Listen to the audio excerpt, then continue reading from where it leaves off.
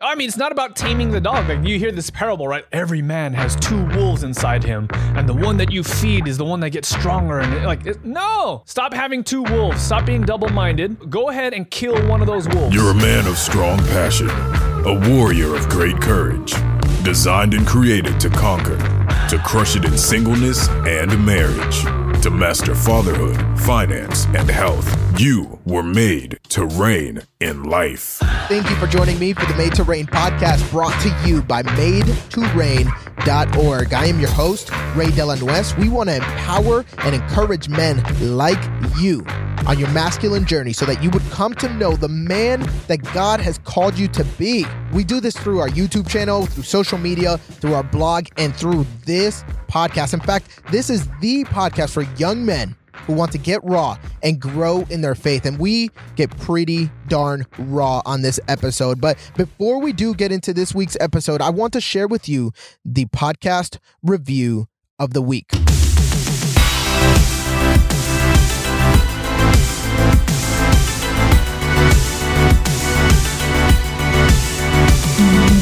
This week's podcast review is coming from Isaiah Roebuck. He left us a 5-star rating. It is titled Great Podcast. I couldn't have said it better myself. It says, I've been looking for a great podcast specifically talking about the subject of faith based on manhood and ownership.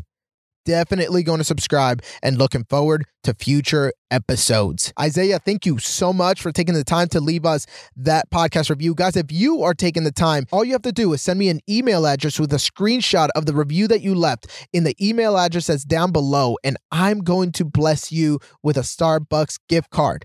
That easy, guys. For you guys that are returning listeners to the podcast, you'll notice something that's a little bit different about it, and that's that I cut straight to the point. Now, what I'm doing is I'm going to go ahead and split up the introduction, put it as a bonus episode here, but I want the guys that need to hear this, the guys that I'm sensing that are going to be impacted by this podcast, I want to cut straight to the point. I want to jump you right into the middle of the conversation and deliver all of the value that I can. Today, I want to have a conversation about a topic that is just not talked about often in the church. I want to ask you, have you ever struggled with sexual lust or pornography? Because I know I did. And maybe you've even tried, like me, to walk away from it and change your habits. But no matter what you did, it was like you were stuck in this repetitive cycle, just over and over and over again. You would want to clean it up and then you would mess it up and clean it up and mess it up. Now, stay with me, guys. Then you felt the overwhelming shame of messing up and the frustration of wanting to do good, but just not being able to control this thing. And this couldn't have been a better podcast guest to talk about this with. Now, our next guest is a speaker, a content creator behind multiple podcasts and YouTube channels. He is the face behind That Christian Blogger, which he has recently repurposed to the podcast called I'm Listening. He's a husband, a faithful man of God, and my awesome guest. Gentlemen, his name is Justin Khoe.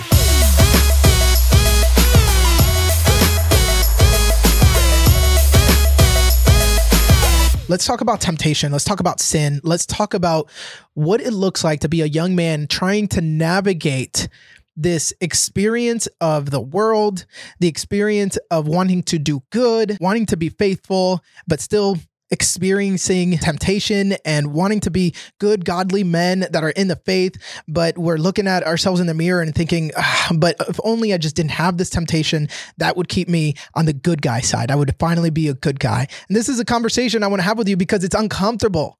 Where in the church do we sit down and say, hey, you who was struggling with pornography yesterday, let's talk about it, because that's not who God has called you to be, right? If at best what we have is condemning accountability groups that say, hey, brother, you better stop sinning because that's not what the Lord wants for your life. Lead us through this, man. Yeah, so it's interesting because my relationship to this whole idea of temptation and sin has shifted in the last year and a half or so. And I think a lot of it has to deal with how do I identify my value or my worth? A lot of times we talk about, I'm such a miserable sinner. I've done all these things. I'm not worthy of God, yada, yada, yada, yada. And the converse to that is, well, if I didn't live in this way, and if I had victory over these sins, and if I treated my spouse in this manner, then my value or my worth would then shift, and I would no longer feel condemned because I'm now living the way that God wants me to live.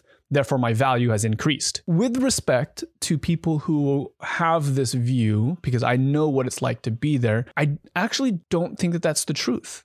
I think that there's a very subtle and deceptive lie in the middle of that actually keeps you trapped and actually is in many respects the thing that keeps you ingrained in this cyclical habit of sin. If I can rewind a little bit and talk about a story that I heard, which I have no reason to believe that it's untrue. I think I checked it on it with Snopes a while back. Yeah. But it's a story about Rocky. Okay. Or Sylvester Stallone before Rocky, I should say. As the story has been told, and if it's not true, there's a lesson here, so listen anyways. The story is told that before he was famous, he was actually struggling quite a bit. Broken relationships, he was very poor, basically had nothing to his name, had no reason that anyone would ever look at him and admire him per se. The story is told that he had a dog and that times were so tough that he was oftentimes seen outside of a particular store trying to beg for food or money or something along those lines. And times got so rough that he had to resort to at one point selling his dog so that he could eat. And obviously, like, terrible thing. You would never want to do that. But it was the situation that he was in.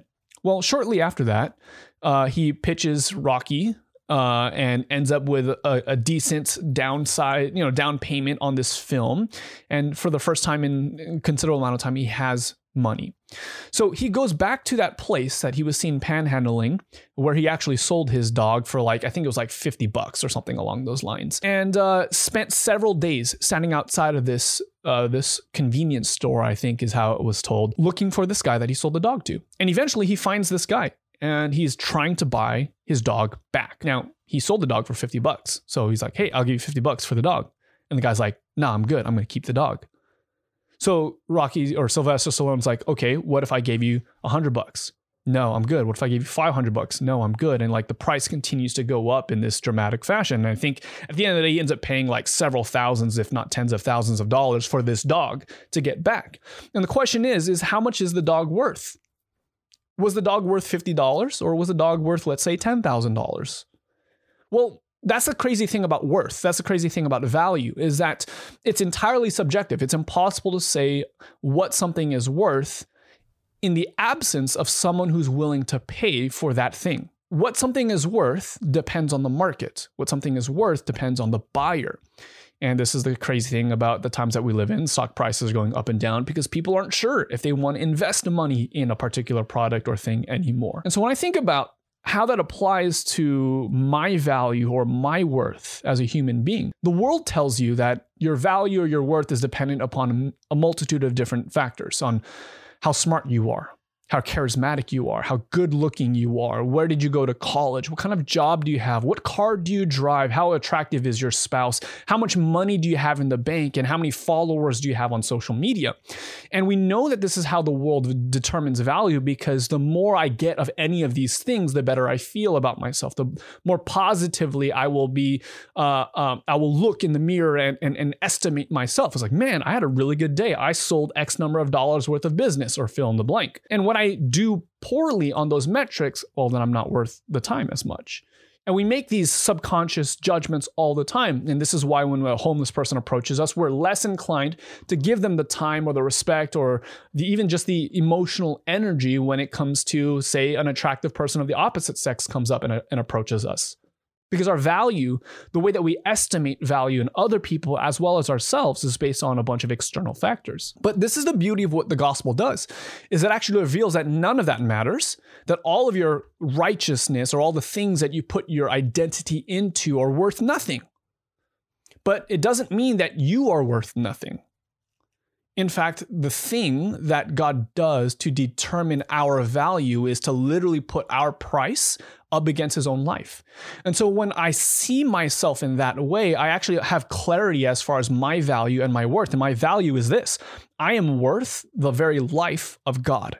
And if you want to disagree with me, you would actually have to disagree with God, because God's the one who put the price on me. And so you'd have to literally tell the omniscient God of the universe that you are wrong. And so you have this binary moment. Do I agree with what he says, or do I not? Do I prefer what I define for my own value and worth, or do I accept what he says about me? And so when I have this clarity on this, it changes how I see myself in the mirror. And here's the crazy truth about the gospel is that no amount of right doing or wrongdoing shifts the way that God views you or values you. No amount of pornography addiction changes the way that God sees you. You are not less his child if you have an addiction to pornography. You are no less his child if you cheated on your spouse.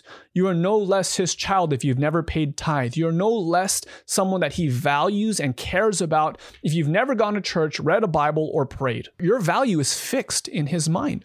Your value actually has nothing to do with you and everything to do with how he sees you. And the flip side of that is true. No good works makes you more valuable.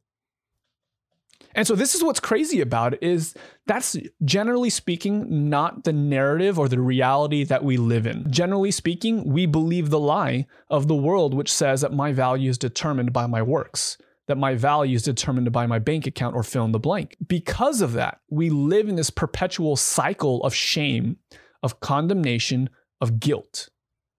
And none of those things ever come from God. Shame, guilt, condemnation, they're not of God. So much to the extent that Paul says it this way, that for those who are in Christ, there is no condemnation. So there's a difference between condemnation and there's a difference between condemnation and conviction. God absolutely convicts us, but he convicts those who he loves. The Lord rebukes and chastens those whom he loves, is what the scripture says. So you can have this feeling of conviction, but your inclination to interpret it as condemnation is just wrong. God does not condemn you. Like the cross shows us that he doesn't condemn you. That's because your value in his eyes is not determined by what you do or don't do. Your value is fixed. Your value is fixed with the very life of Jesus himself. Couldn't have said it better, man. That's exactly it, because I've heard it said before, we sell out cheap when we were bought at such a high price, right? Like when we sell out to these ideas that if you really were to look at it and maybe speak to your child, consider maybe you having a small child, you would not impose the same amount of pressures from the world or the same amount of lies or the same amount of just weight, right? In Hebrews, it says that we are supposed to take off leave behind the sin and the weight, right? So we would never apply that to a child. We would say that is, it's wrong and it's not healthy and it's not productive to the growth of a child or the development of a child. But yet we do it to ourselves. We sell out so cheap to these ideas, like you're saying, from the world, that lead to shame, guilt, and condemnation. You said your value is fixed and that no good works can make you more valuable. I think maybe the hard part is remembering that moment by moment by moment, because I can walk away from a Sunday service and be like, that was really good and that was impactful. Like that sounded like the truth. But then getting it from here, your brain, and having that 18-inch journey into your heart, that's something completely different. So, I mean, can you talk on that a little bit? Yeah, I don't think it's like I used to think like, oh, I got to really force myself to believe this. It's like this work, like even that faith was this work that I would do. That I had, like, what does it mean to believe it? And if I had to put a face to faith, it would look like this. Like I'm gritting my teeth, clenching my fist, white knuckles. My teeth are grit. I'm like, oh, I want to believe. Right. No, faith's not a work. Like, it's not something that you do. Don't put so much faith in your own faith. Like, that's good. Right? It's not this thing that you're like, oh, so how do I believe it? Well, I'm going to repeat this verse as a mantra 100 times every morning. Like, no, like that's not how it works. What I've found that has helped me like solidify this thing is literally inviting God to reveal it to me. Yeah. Like it sounds so simplistic, and maybe it is simplistic, but it is the thing that has made the difference in my life, is just allowing God through the Holy Spirit to reveal himself to me. When I do that, I see the truth as it is in him. And I start to learn. He starts to disciple me and grow me in this way. And so like when I have a revelation of who I am, and when I have a revelation of my value and worth, because there's a difference between me just saying you're valuable, you're worthy, God loves you. Yeah. Like you can hear those words. Like I heard those words a million times growing up. And it wasn't until I had, like God really just how do I put words to this? There was something that happened that was different from the million times I heard it before than the time that I actually received those words for myself. Right. And actually ended up believing it. And now that simple transaction of faith that was all 100% of what he did for me has changed everything. I mean, you say simple, and I know what you mean. I guess I'm just trying to maybe make it a little bit more practical for the listeners, because here's what I'm picturing. As you did that face of faith, you're struggling, you're gritting your teeth. That was awesome. But because we're called to do this naturally, because we were bought at a high price, because we are now in Christ seated in heavenly places, it looks more like an orange that just is. And what you don't see is an orange tree going like, I'm going to produce this and it's going to be awesome. It's going to be so orange. It's like, no, it's natural. It's graceful. And it just happens. You don't hear the trees in the forest screaming with this painful agony of just becoming and doing this thing, producing this fruit that they're called to produce. And it's the same way. We're called to produce fruit through the Holy Spirit. And it comes so naturally that it's like watching an apple grow. It just happens. Yeah, absolutely. One thing that I've heard also kind of relate to this, and maybe before I say it, I want to get more practical, maybe put a picture to it. Let's say that, I'm a young man that's dealing with temptations in the sense of, we could say pornography, but we can just say lust in general, right? And This is where I was. I was here, man. Oh, I lived in Southern California too. I loved it. But as soon as I became aware of my sin, right? So like I literally was just growing in anxiety and agony because I wanted to do good. I can't explain it any better than that. It was agony. Yeah. I wanted to do good, but anytime I went into the gym, I saw every single woman that was wearing too short of shorts or too low shirt. Where like otherwise, if I was just in the world sinning, I wouldn't even have paid attention to those women. But now that I know the thing that I want to do right, I now know the thing that I'm doing wrong. Then, so I stopped. I'm like, I don't even want to go to the gym. I literally lived where on base in Southern California. We have a Marine Corps base there. I lived on the ocean. I opened my window and I would see the ocean. So I would be at the beach all the time. Ruined the beach for me and my wife. Then I couldn't even go to Walmart, Justin. I literally like everywhere that I went, I was like, the checkout section was enough. That was, I get it. I've been there. I think what you're describing, and I appreciate you like leading with vulnerability when it comes to that. Vulnerability is another word for courage, in my opinion. So I appreciate the courage that you just led with there. But like what you're describing is so common to so many men and women all around the world. Like I think that we're tracking with you. Like we're there with you on this. We get it. I appreciate that. So walking away from that, now the way I live my life now, I want to put that into a book and give it to somebody. Be like, don't you see? It's this easy. And the best way I've been able to describe it, and especially what I was doing wrong, was it's like somebody giving me a gift and saying, here you go. Actually, this happened. My church said, hey, go have a honeymoon. Me and my wife didn't have money to have a honeymoon. They said, go to our nice local hotel and here's a suite. And so we show up. Very generous of that church. I got to change my membership. So we show up and we didn't know what to expect. And they're like, oh, okay. And they decorated for us. They put all this stuff out there. And it was like the luxury presidential suite. Wow. And we walk in and we're like, whoa, this is awesome. I've been so blessed. I've been given this free gift by my church and they love us. It's like me taking my credit card and going downstairs and being like, hey, I'd like to pay for this now.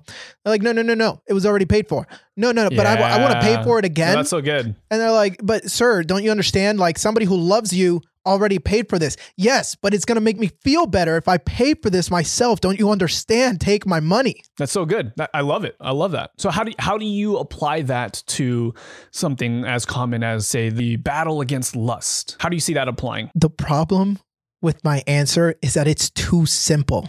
Mm-hmm. People want a 1, 2, 3 that involves a little bit more effort because they feel like it needs to match the level of struggle. So if the struggle is really hard, then that means the solution needs to be really hard. And if it was that simple, it would mean that I'm too incompetent. And there's no way that this struggle has such an easy solution. But it does. It does. And I get it. So what's the solution? Give me the simplistic solution. Value. And I love that you've been saying the word so much. It's value and worth. And so if I actually have a right understanding of who Christ has called me to be and what he has said about me, there's no way that... It's not even who Christ has called you to be. It's who Christ sees you as presently. Yeah, even better. It's not even like this future tense version of who you are. Like Christ values you as long as you become this person. Like, no, it's not that. It's that right now, presently to Christ, you are that person. That's good. I love that. Yeah, you're right. You're right, man. It's God sees me as this right now. And since God is not a liar, that means my situation must be lying to me. Yeah, there we go. Come on, now we're talking. And so I need to get my mind to understand the things of the Lord, but I understand that my mind has already been polluted with over 10 years of building a pornography addiction and over 20 years of being spoken to in this way, and me speaking to myself, decreasing my own self-worth and value. And so I have to say, God, open up my mind just completely. You know what? No, it's not open up my mind. God, kill it. Kill it. It's death. I love that. I love that because this is the exact language that the writers of the Bible describe this process of going about. It's not that you got to learn something. It's not this Gnostic approach to salvation that if you learn the truth, if you knew this doctrine or this secret knowledge, then you would be free from this. No, it's literally nothing to do with information. It's not like, oh, you find this hidden verse and then like, no, it's none of that. It's literally like what has happened on the cross is so amazing is that Christ literally takes our sins on himself and then dies. Like this is what the Bible writers describe the cross, this transaction where Christ literally takes away your sin, bears it on his flesh and puts it to death. And then as he's resurrected, he leaves that sin in the grave. So that sin no longer has power. Sin no longer has dominion. Sin no longer has any other power more than a lie does. Because this is the lie, is that sin still reigns large. The lie is that sin still has power. The lie is that sin still has control over you and over me. And so our fighting is against sin. And if I put on the face of faith and I try harder and believe harder and pray harder and work harder, then my fight against sin will be victorious. No. We don't war against flesh and blood. Like it literally says that. We're not warring against ourselves. It's the sin that we think that we're so controlled by is actually already defeated. I don't have to work towards victory over sin because the victory over sin has already been completed.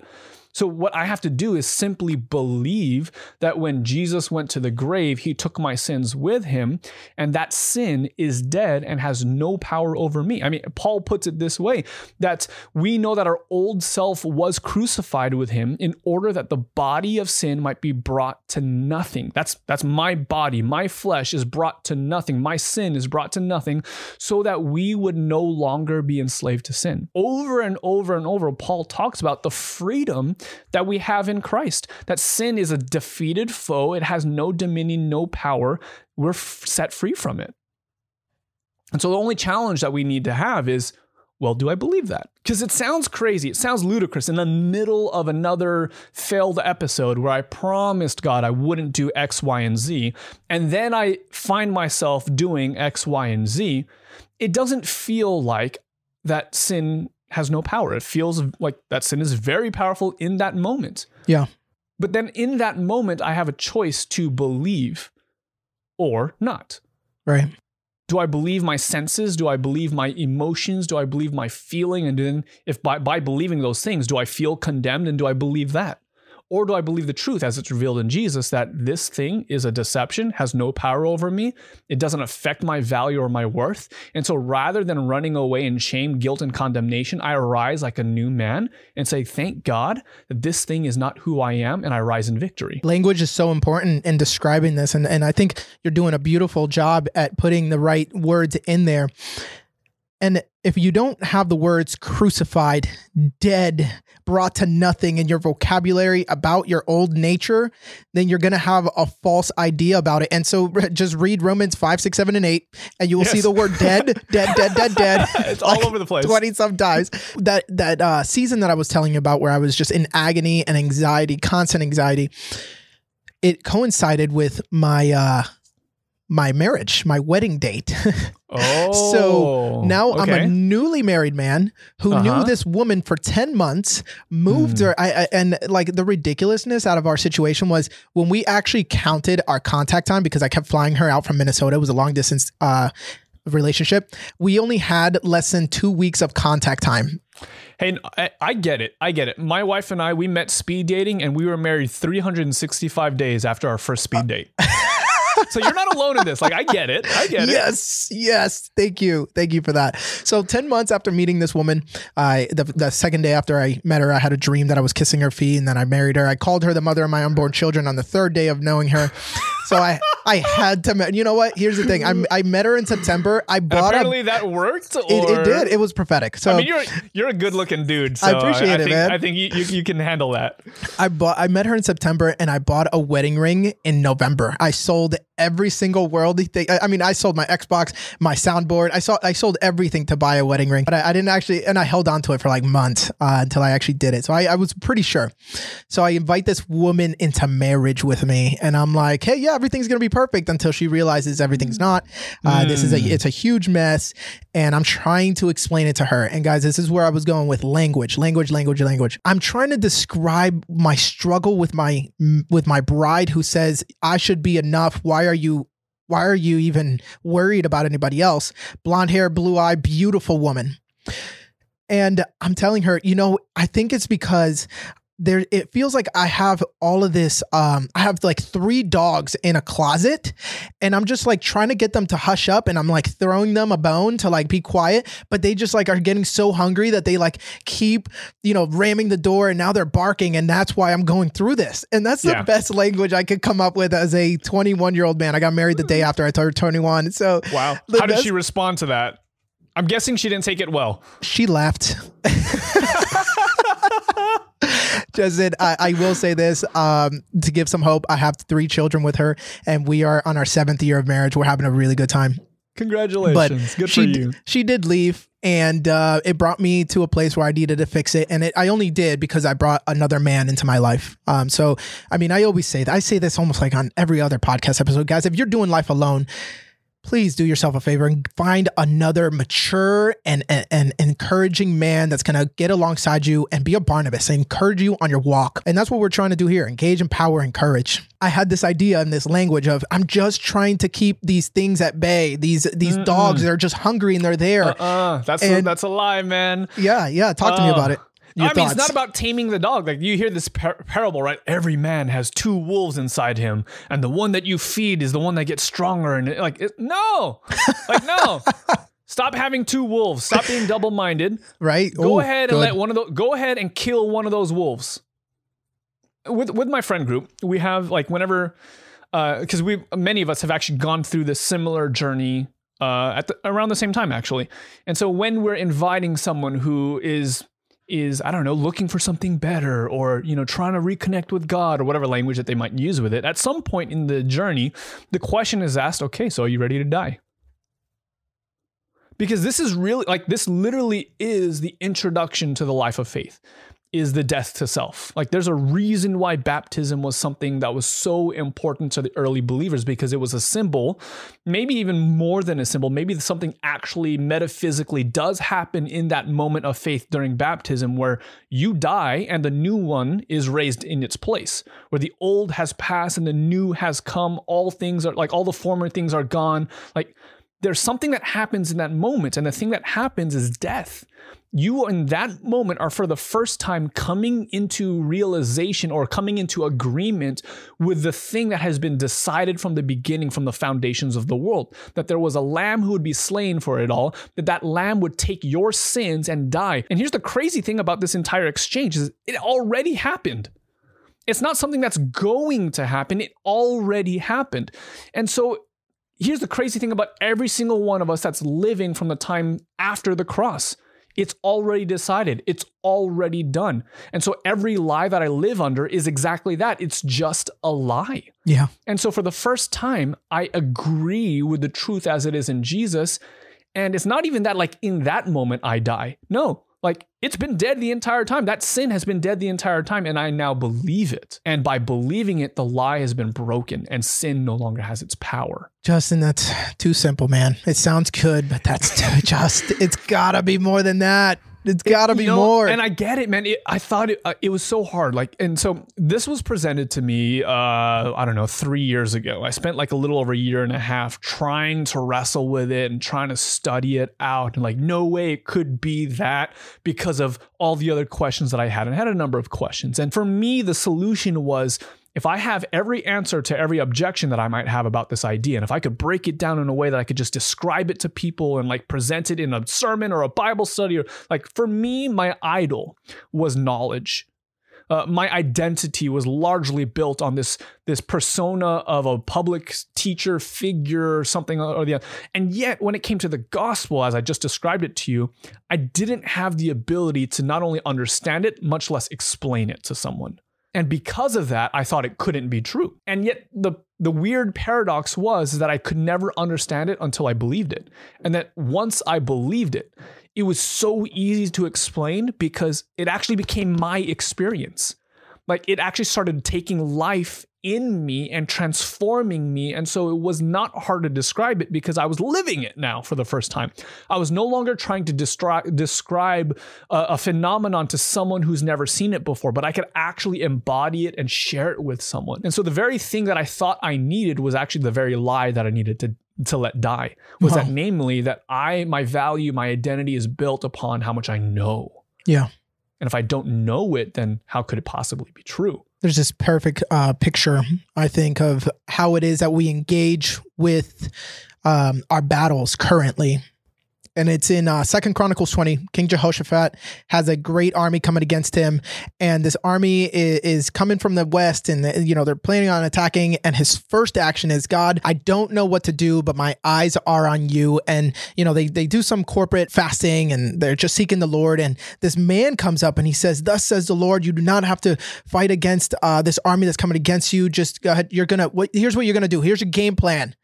I'm going to tell you the most military thing that you can do. You're going to stand and worship. You're going to stand and watch the Lord defeat the enemy on your behalf. Yeah, yeah. And I kind of just say, this is this song that on first listen, I'm like, this is so repetitive and stupid. And now I'm like, this is beautiful, right? I think you already know the song that I'm thinking about, right? This is how I fight my battle. 100%. You just say it a million times. It may look like I'm surrounded, but I'm surrounded by... It's a posture of faith. It's literally like you don't do anything. You stand still and you let your eyes be open. That's why so many times it says, to those who have ears to hear, those who have eyes to see. It's like, literally, God, open my reality to the reality that has always been. Always. Elisha, and when he and his servant are on the mountain surrounded by an entire army, Elisha's not stressed out. His servant is freaking out. Like, what are we going to do? He's like, hey, don't worry, man. God's going to fight for us. What are you talking about? It's just the two of us. How are we going to do this? We need a strategy. We need a solution. He's like, God, just open his eyes. And what's cool about it, it wasn't that like after that prayer, then it says fire or chariots of fire come down from heaven and then surround them. No. They were there the entire time. He just didn't see them. He didn't believe them. Yeah. And this is the thing. It's that we need to have eyes to see what has always been. Good. We just have to be able to open them. And this is, I guess, if there's a prayer to be asking God for, it's this: open my eyes, God, help me to see this. And here's the crazy thing about the gospel. I don't know if you know this already, but I'll treat it as if you don't. Like, why do they call it the gospel? It's called good news. What's the context of this? The context of this in ancient days was that there would be two nations at war. And this is in a day and age where there's no internet, there's no like modern technology. Like, if you won a battle, people back home didn't know, because you are still theoretically at battle. And so what would happen is two kings would send their armies to war against each other, and eventually one of them would win. What would often happen is that the winning or the victoring army would send a messenger back home. This person who rides ahead of the army to help prepare the city for the return of the king. And this messenger would come back with a message for the city, because assumingly the city is still cowering in fear. They're preparing, they're scared, they don't know the outcome. Are they going to win? Are they going to lose? Are they going to be able to live in prosperity and peace?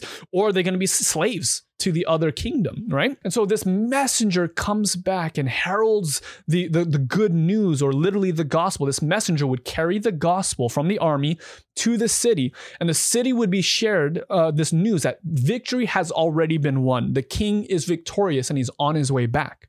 Now, in that moment, the city had two options. Do we believe the good news the gospel that this messenger has shared with us, that victory has been won, even though we can't see it for ourselves, even though we don't see the king right now, even though we don't see the spoils of war and all the things that we get to enjoy, do we believe that, or do we continue to live as though victory wasn't secured and live in fear and coward and in this scarcity mindset? Here's the crazy thing about that. Like, this is why the gospel writers called it the gospel, is because victory was already won on our behalf. If you're in the city, you literally don't have to do anything to secure the victory. The victory is already yours. You just have to believe it. And then if you believe it, it changes your internal status. It changes the way that you interact with people and changes the way that you do your life. Because if you don't believe that victory has been won, you're still looking out for yourself. You're hoarding all the toilet paper and you're making sure that everything's good. But if you believe that victory has been won, then you treat people differently. You're no longer on edge because you know that all my fears, they're gone. The fear of being enslaved for the rest of my life, done. Because victory has been won, because my king did it for me. And this is where I think the masculine heart has a problem, because I've seen this in my own life. Again, United States Marine Corps, 9 years. Let's go. Semper Fidelis. Hoorah. I'm supposed to be a fighter, right? And so I see a problem, or I see, circumstance, and I'm like, let's fight, right? Yeah. And so the masculine soul is like so easy to get up and be like, cool. Who do I need to take down? Let's go. I got this. And it's like, no. You don't understand. The messenger's coming up like, it's been done. It's like, yeah. Get out of the way. Get out of the way. We're going. Come on, guys. Let's go. Then you get a gang of guys, which you call your small group, your men's group. You're like, let's go. We're going to go up against this pornography thing head on. It's like, no. Hey, dude, I said it's been done. It's been won. Right. But here we go. And that's like the fault of a man. Here's one verse where it trips me up. It's James 4. Submit yourselves to God. Okay. Resist the devil and he will flee. Draw near to God and he will draw near to you. As men, we pay attention to only one part of that verse. Yeah. it's resist the devil. We only pay attention to resist the devil. I can do. Exactly. It's active. It's masculine. It's saying, okay, resist the devil. What does that look like? Breastplate, check. Sword, check. Got it. So you have this Spartan image of yourself. You might have to tuck in your gut a little bit to fit it into your costume, but you're still going to head this thing strong, right? When really, if you pay attention to what the verse is saying, it says, submit therefore to God. Period. Yeah. Resist the devil and he will flee. Period. Draw near to God and he will draw near to you. There's nothing sexy about those two verses that are sandwiching the resist the devil and he will flee, right? But in order to resist the devil and he will flee, he flees because you are first submitted to God. Yeah. Submission being this military term, actually, of being commissioned over somebody. And so there's now a rank and a structure. And this is so relevant to me because I was enlisted before for 8 years, and then I got my commission. So now I'm a second lieutenant. Now I have more people underneath me. Now there's a structure and an order. And so now they are I'm their superior. They are my subordinates. That is the word for submission. The Lord is commissioned ahead of you and you are submitted to him. Submit therefore to God. But it's like too passive for us. I mean, I've been struck with this very fact that so much of the victory language when it comes to the Bible is passive language. Let this mind therefore be in you. Be still and know that I'm like over and over and over. Like I'm wanting to do this at some point, to go back to all the old stories that I grew up with and try and pay attention to this fact. How often is what God commands the people to do a passive thing? And it's really interesting because the whole scriptures point to this common thread that victory has been won. It's not something that we earn. There's certainly a part that we can cooperate with, but it's not something that we earn or do. It's something that has been earned, has been done, and we just simply enter into it. And let this mind be in you. It's just like, hey, slow down and stop stressing out enough that you're still long enough for me to just give the thing to you. I picture like a kid who's running around the house freaking out because he's just got so much energy, and I have a toy in my hand that I want to give to him, but he's running around so much that he hasn't even the time of day to listen to what I'm having to say. I have some nephews in my family, and some of these nephews have a similar challenge that I had growing up, which is like ADD, ADHD, the kinds of kids that you call their name and they're just like, I never heard you, and you're yelling at them stop and listen. Oh, I'm sorry, I didn't even hear you. That's us so often. God's just like, I have this thing for you. So just be still. let it happen. Like literally just what would it look like if, like, even in your devotional time or whatever you call that, instead of like, I am going to read 15 chapters today and I'm going to journal, like all these things, like, no, what if you just sat in the stillness and let God do whatever he wanted to do? Yeah. And what would it look like if you just sat there and said, all right, God, you've promised that when I enter into the secret place that you are there. And if I abide here, that you're going to do a work in me. Like, what would it look like for us to just carve out that time to be still? Yeah. To let God do something. And the crazy thing is, I'll say for someone who's been on the other side of this thing, is that the more that I do that, or as I'm doing that, I'm seeing the fruit of the indwelling spirit be made manifest in my life more and more. And it's weird because it's not an active thing that I'm doing. I'm just sitting passively and letting God do it in me. That's tough for a young man. And I'll admit that is one of my consistent areas of that I have to be checked in. And my wife does a really good job at checking me here. I appreciate her keeping me accountable in the way that it should be. A woman who's calling out the goodness in me and actually accounting for my abilities. She has to check me on that. Like a young man is more prone to being like, okay, I got to do some more. And no, it's like, no, hey, be still, chill, calm down. Yeah. Getting into a pet peeve of mine, and I'm totally taking a chance here because you could probably have one of these. I don't like the shirts that say "Not today, Satan." I just don't. Yeah. Do you have one? I had one at some point in time. Okay. Here's it. But you're good. Keep going. Here's why. If we're wearing this flag, right, a body flag that we're walking around with, this says "Not today, Satan." Not today, Satan. Again, it goes back to the bravado thing of like, I'm warring right now. Not today. Not on my watch. I really want to represent the opposite of it. And sometimes we think that because we're saying the opposite of something, we're saying the same thing. Like, it's not, that's not the case. And I want to wear a shirt, and I made one. I actually went to the mall and had it made that said, "Today, God." Just today, God. Yeah. Just because I want to be able to consistently go back to the idea that I'm just resting on you, Lord. And it's like, yeah, today, God. Hey, it's just like my focus, my attention, and my stillness is all driven towards you, not this energy, negative energy that's more towards the not today, Satan. Why are we even worried about what Satan's doing? Good. Like, when do you ever pay attention to the last seed? In a competition? It's like, if I'm the champion, like, why am I even worried about that? Much less like if I've already won the championship, like, why am I worried about, like, makes no sense. So like, he's a defeated foe. And every time that he's like, dude, I know that the Bible describes Satan like a lion. He's more like a chihuahua. Yeah. It says like a lion. Like. Yeah. Not as. It doesn't say as a lion. You're right. I mean, he's like this like pesky little annoying thing that barks a lot, thinks he's a lot bigger than he is. But the reality is once you know that he's a defeated foe. This guy's got no power, no authority. All power and all authority has been given to Christ, who then gives that all power and all authority to us. So like, there's no need to even consider what he's doing. If our mind is towards following the Lamb wherever he goes, then like, you're good. Yeah. Like, honestly, like it's that simple. You're good. And so much to the extent that like, when life happens, man, like, I'm not stressed about it. Like, this coronavirus happens, and like, maybe this is a privileged thing to say, and maybe it's also that faith puts you in this privileged position where you realize that this world is not all that there is, and there's nothing that I need to fear because God's got my back. Yeah. Like, when this is all happening, I'm not afraid. I'm not worried about what's happening in the world. I lost like 6 months worth of work in a moment when all the bans happened with the coronavirus. Ooh. I'm already not making a ton of money as things are, as you might imagine, as a kind of self-supported content creator type. Right. But even with losing 6 months worth of work, I wasn't stressed in the moment. Why would I? My God is good. And anything he sees fit to put in my path, thank you. Great. Like, I know what it's like. I think about Paul. I know what it's like to have much and to not have much. I know what it's like to be in times of plenty and not. Like, Paul's writing Philippians 4, from my best understanding, from a prison cell. Yep. Yep.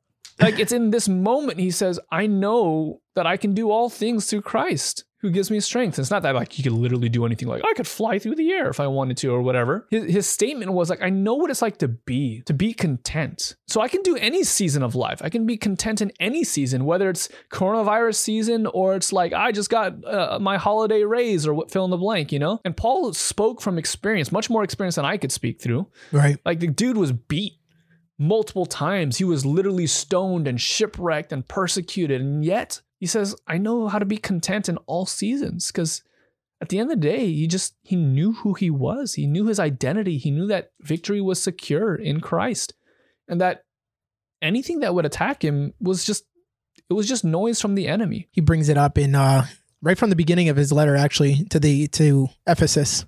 Mm-hmm.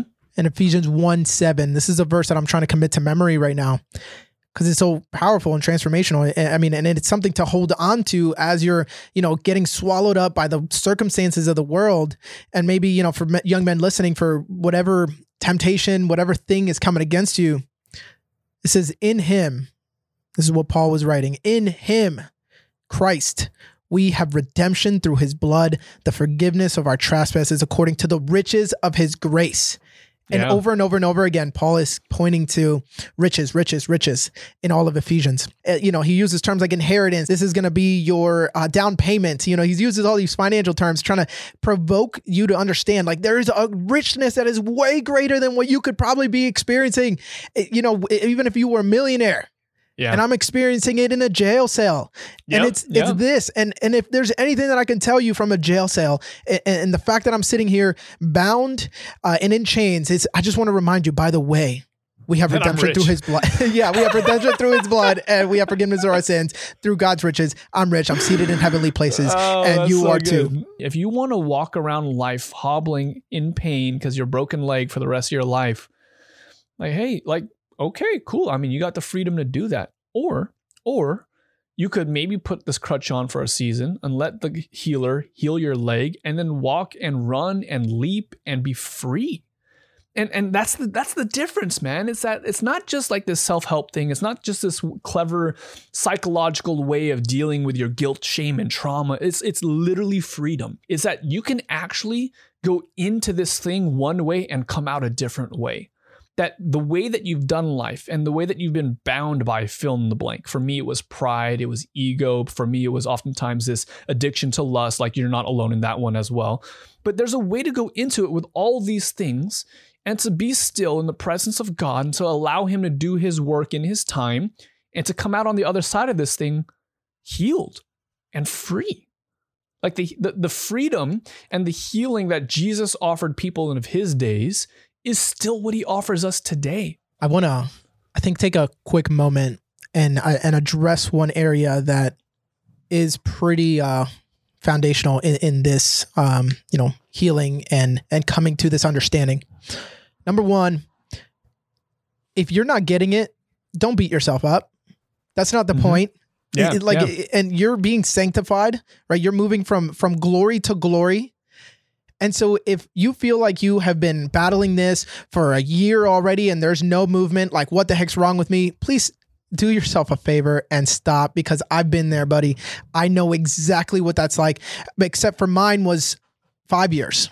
Mm-hmm. I'm still thinking, why am I going through this 5 years later? I'm now having to raise sons and I can't even figure this stuff out. So I do want to say grace, my friends, grace.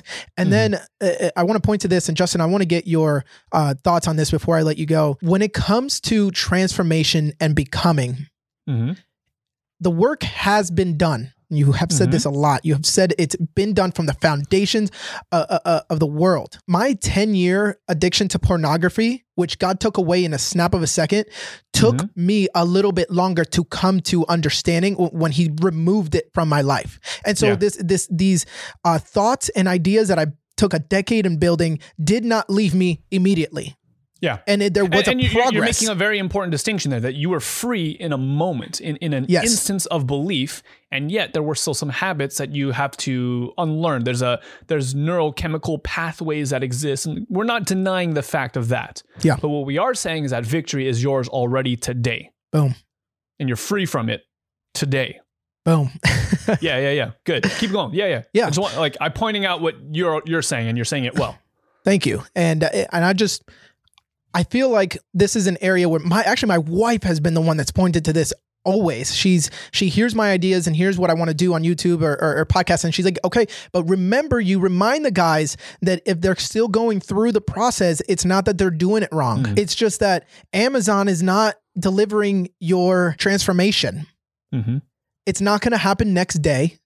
It's not going to be kind of like an Amazon Prime type of thing. And yes, God works in the, we read this in the Bible. It says, and suddenly.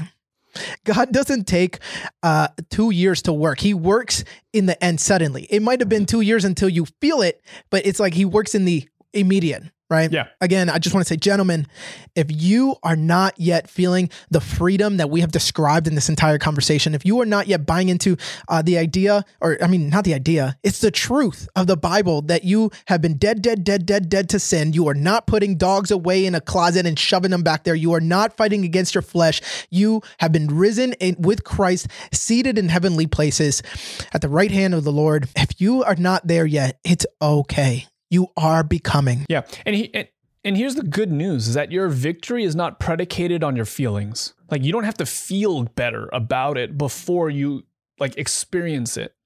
That's not how that works. Like, this is why it's called the fight of faith. It's this continual and obstinate posture of faith. What he says is true. What he says is done.